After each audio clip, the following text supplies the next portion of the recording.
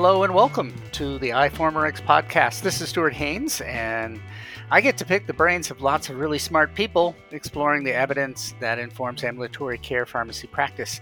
And we've had a number of commentaries over the past few years written about the use of the SGLT2 inhibitors for the treatment of heart failure. And that data is certainly impressive, but another class of medication that is recommended in nearly all patients with heart failure is an angiotensin receptor neprilysin inhibitor, or more affectionately known as an ARNI. Currently, there is only one ARNI product available on the market, and that's Entresto, which is a combination of Sacubitril and Valsartan. And for those of you who work in heart failure clinics or on a transitions of care team, this probably is one of the key medications that you recommend initiating because although it is recommended and there's strong evidence to support its use, it's woefully underused in practice, and lots of patients who are eligible for ARNI therapy are simply not receiving it. So pharmacists have an important role to play by ensuring that every patient with heart failure is receiving appropriate treatment, including an ARNI and other guideline-recommended therapies. And here today to talk about the Sacubitril Valsartan top 10 list are Jessica Wooster, Elizabeth Yett, and Dustin Clark. Dr. Wooster and Dr. Yett wrote a commentary for iFormerX entitled The Top 10 Things Every Clinician Should Know About Sacubitril Valsartan, which is the latest in our series of Top 10 Things Every Clinician Should Know series. Elizabeth and Jessica are both ambulatory care pharmacists practicing at Tyler Cardiovascular Consultants, and they are on faculty at the Ben and Mady Fish School of Pharmacy at the University of Texas at Tyler. And Dr. DJ Clark is a clinical pharmacy specialist for the Providence Medical Group, but in their Medford and Ashland, Oregon centers. DJ was one of the peer reviewers for the commentary and graciously agreed to participate in today's discussion. So Jessica, Elizabeth, and DJ, it's great to have you all on the iFormerX podcast today. Welcome. Thanks for having me again, Stuart. Excited to be here. Thank you so much, Stuart. Happy to be here. So in the commentary you wrote, Jessica and Elizabeth, you describe a number of issues that every clinician should be mindful of when initiating and using the ARNI, Sacubitril Valsartan. But I'm wondering if we can start today's discussion by setting some context. As I stated in the introductions, ARNI therapy is not only guideline recommended, but it's actually a cornerstone of therapy for most patients with heart failure. Why? All right, I'll get things started. So, really, the clinical evidence first supported the use of Entresto in patients with HFrEF, which you'll hear us use that abbreviation of heart failure with reduced ejection fraction patients. So, the very first trial that we heard about that demonstrated some benefits was the Paradigm HF trial. So, patients there on Sacubitril Valsartan had a 20% relative risk reduction from cardiovascular death and heart failure hospitalizations in patients that had HFrEF when compared with enalapril, an ACE inhibitor. So just to kind of give you a background of what these patients were like in Paradigm HF, they were at least 18 years old. They had New York Heart Association class 2, 3, or 4 symptoms, and they had an ejection fraction of 35% or less. So also these patients were required to be on a stable dose of a beta blocker and an ACE inhibitor or an ARB equivalent to at least 10 milligrams of enalapril that they were taking daily. So beside those patients with heart failure with reduced ejection fraction, Sacubitril Valsartan has also demonstrated benefit in heart failure with preserved ejection fraction 2, or HFpEF. And so based on the results of the Paramount trial, patients on Sacubitril Valsartan did show about a 23% reduction in that primary endpoint, which was NT-proBNP reduction. And this was in patients with New York Heart Association classes 2 through 4, and this was compared to patients on Valsartan alone. And so the results of this study showed that Sacubitril Valsartan in combination did provide favorable biomarker and cardiac remodeling effects. And so overall, they helped improve the long-term outcomes of patients with HFpEF. Since the primary outcome was related to NT-proBNP, patients did need to have an NT-proBNP level greater than 400 at screening, while also being on diuretic therapy and having a systolic blood pressure less than 140. And although it wasn't a primary endpoint, a subgroup analysis did show that there is a 22% relative risk reduction in total heart failure hospitalizations and death from cardiovascular causes, and that was when compared to patients on Valsartan alone. So if you also have trouble keeping track of some of these trials, we do have a pretty good summary of some of the multiple clinical trials that have been done with sacubitril valsartan, and this shows its positive outcomes in both heart failure with reduced and preserved ejection fraction. And you can find that in our top 10 things for clinicians to know commentary. So I know each of you work in interprofessional teams and routinely provide care to patients with heart failure. My observation has been that ARNI therapy is underutilized in practice, and it's a bit unclear to me as to why. What are some of the most common reasons you've heard or seen in practice? Yeah, thank you. I may have a unique perspective here as the only primary care practitioner here. It may be a little different in the cardiology clinics, but I think a lot of the reason that patients aren't started on Entresto is due to coverage criteria and what I call patients getting lost in the shuffle.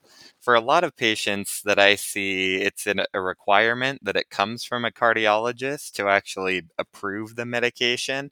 Another thing that can happen is that a lot of patients that are appropriate to start therapy are referred to cardiology, and at that initial visit, after something like a hospitalization, there's quite a few factors going on. There's a lot of medications being titrated, adjusted, and if the medication's not started at that visit, it can really vary how quickly they're followed up on. And even more so, the biggest reason I see that Entresto is not started is I don't think, especially in the primary care setting, our thinking has switched. And I think Entresto is often seen as a add-on, if still symptomatic, agent rather than an agent with superiority evidence versus an ACE inhibitor. And I think from our perspective, what we've seen, most patients will probably stop therapy because of affordability issues. So we do provide our patients with a 30-day free copay card at the initial prescribing of sacubitril valsartan, and that's really in the hopes of being able to complete any prior authorization or patient assistance program paperwork that will be necessary to help them get their medication at an affordable cost. Additionally, every year, the prior authorization or patient assistance paperwork does need to be renewed. And so some patients can kind of get left behind at this time if we're not able to kind of catch that at the 1 year mark. We've also noticed from the inpatient setting, sometimes our providers in that setting won't always start patients on Entresto since it's a brand name medication, or if the patient is already on an ACE or an ARB, they won't necessarily change to Entresto. They'll probably leave that for their outpatient treatment follow-up. Another important reason some patients might stop taking sacubitril valsartan is because they might develop hypotension. And so at that point, I think the provider and maybe the patient themselves just assumes it's probably better to just go ahead and switch back to whatever the patient was on before, instead of realizing that we can titrate more appropriately and hopefully be able to keep the patient on this medication. And the last thing we've noticed is sometimes when patients go and see their primary care physician or other providers who might be more unfamiliar with this medication, they might not be aware of the guidelines that let us know that it is preferred over an ACE or ARB, so they might inappropriately discontinue it, or a patient might still be on an ACE or an ARB, and so they'll just keep the patient on that. Sometimes patients might be found on both an ACE or an ARB and Entresto, which would be an inappropriate. And so sometimes that happens if a poor medication history is done, or if someone is not able to take note of the fact that patients should not be on both an ACE or an ARB and Entresto. So many patients, of course, are taking an ACE or an ARB as part of their heart failure treatment cocktail. And while an ARNI is clearly indicated, I think some clinicians are not well informed about how to transition therapy over to sacubitril valsartan. So, Jessica, can you give us the lowdown? How should treatment be transitioned from an ACE or an ARB to an ARNI? And does the patient have to be stable, or is this something that can be done when the patient is acutely symptomatic and perhaps in the hospital? So, First, I'll talk about, in the clinic setting when a patient comes in for a follow-up appointment, whether it's a post-discharge follow-up appointment or just, a 3-month, 6-month, or annual appointment for their heart failure. So if they come in and they're on an ACE inhibitor, the washout period is actually 36 hours. So importantly, you want to ask the patient, when did you take your last dose? And then you can help them figure out when that 36-hour time or close to that. You can always jump to 48 hours if need be, but we try to stick to that 36 if we can. And so we can write it out for them, put it on their medication chart, and make sure that they fully understand, don't take that next dose of your ACE inhibitor, and this is when you're going to start that first dose of Entresto or this ARNI. For an ARB, Valsartan is part of Sacubitril Valsartan. So when you're going from an ARB to another ARB per se, or an ARB to an ARNI more correctly, they really can just take it that next dose. So say they took their, Valsartan or Losartan that morning, we can tell them, okay, well, starting tomorrow morning, you want to take this Sacubitril Valsartan. But it is important for them to know that ARNIs are twice daily. So we want them to understand, morning and night, and help them figure out how they can incorporate that based on what other medications they're taking.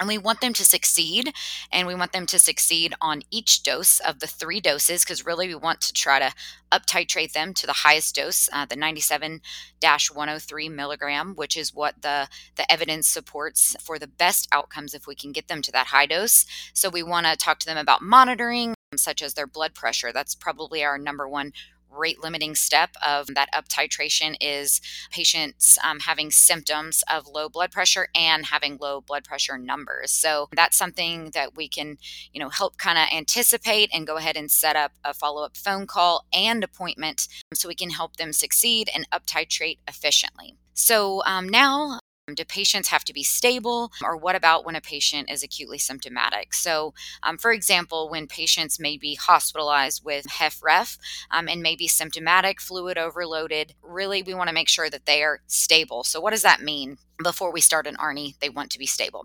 So if they're in the inpatient setting, we mean the patient can be inpatient and hospitalized.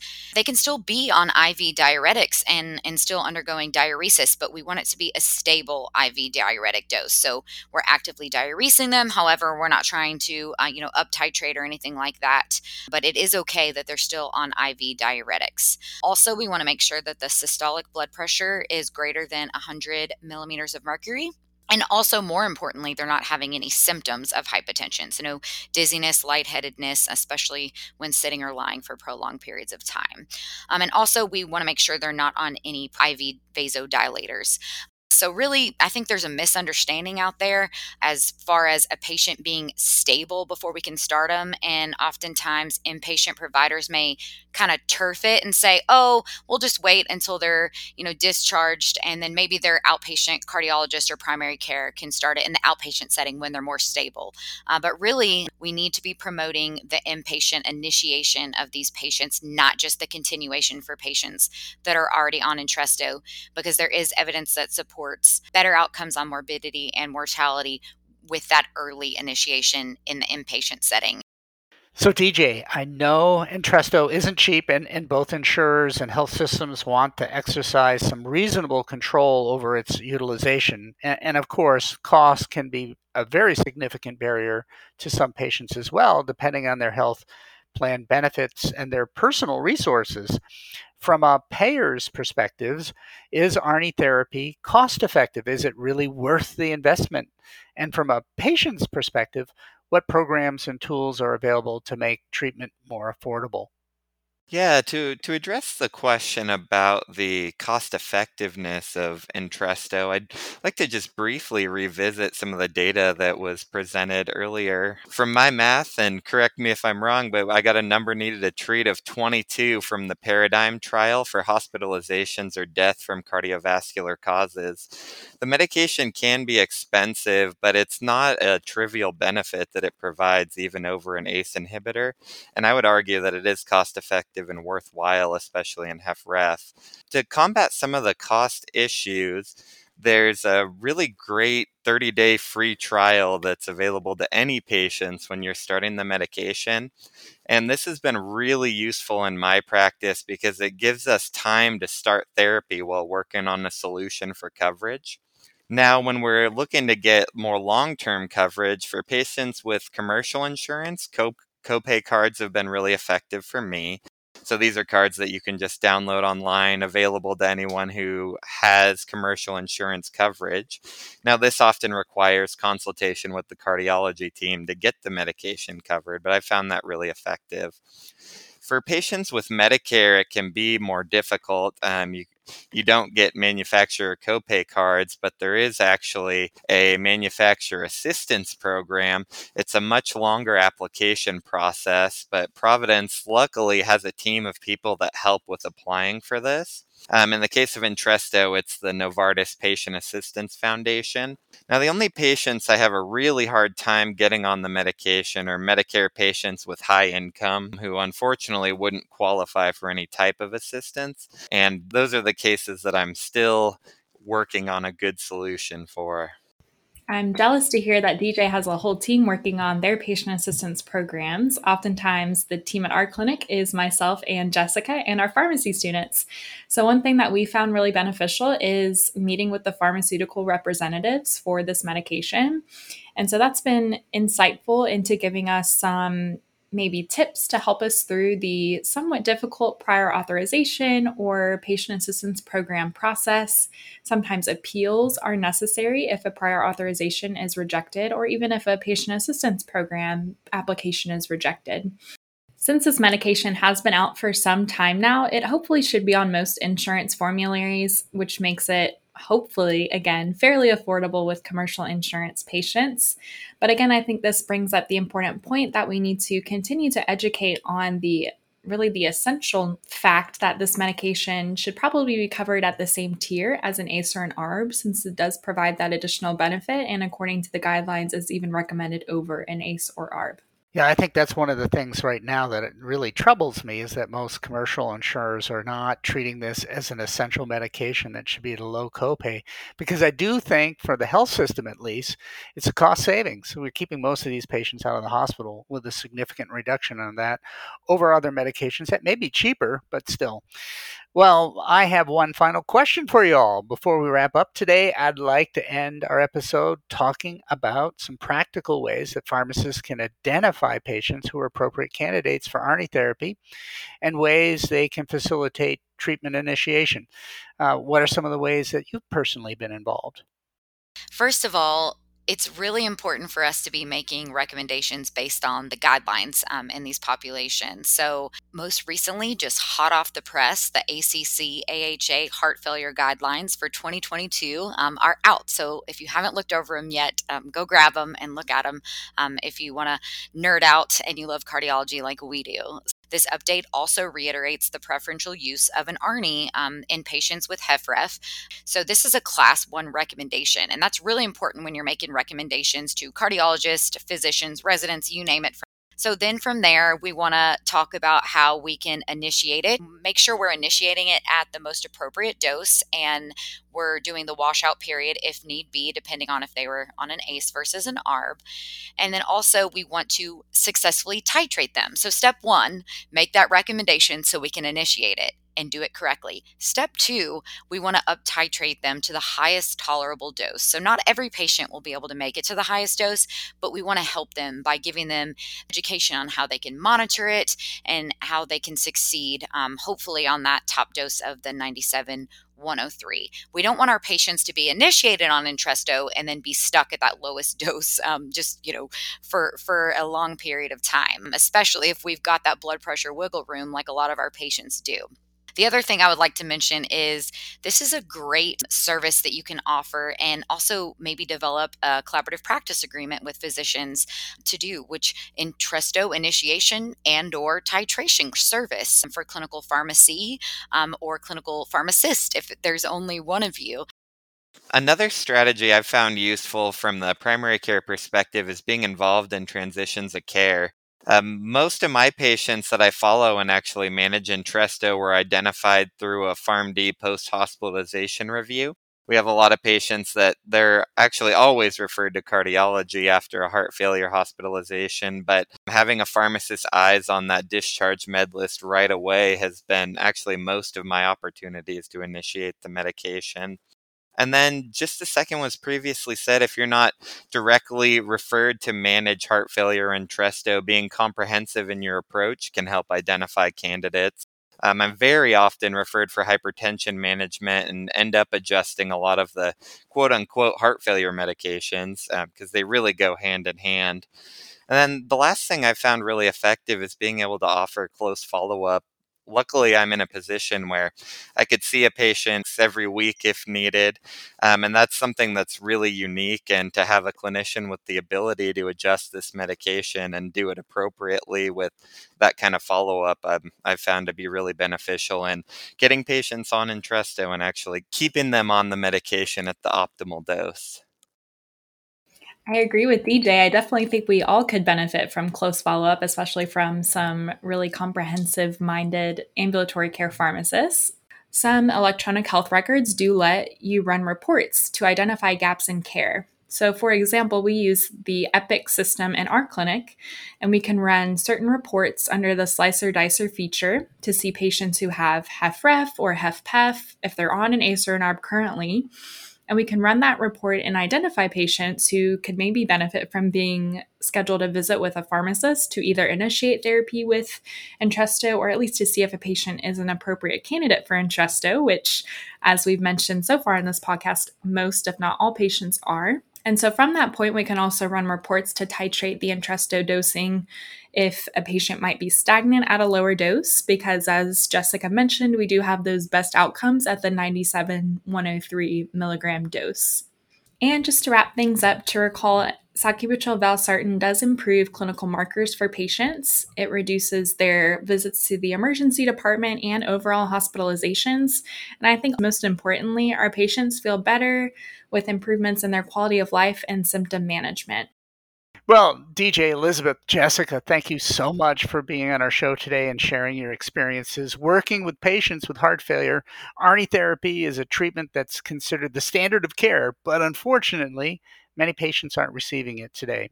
What are some of the ways that you've been involved and increased the percentage of your patients in your practice who are receiving ARNI therapy?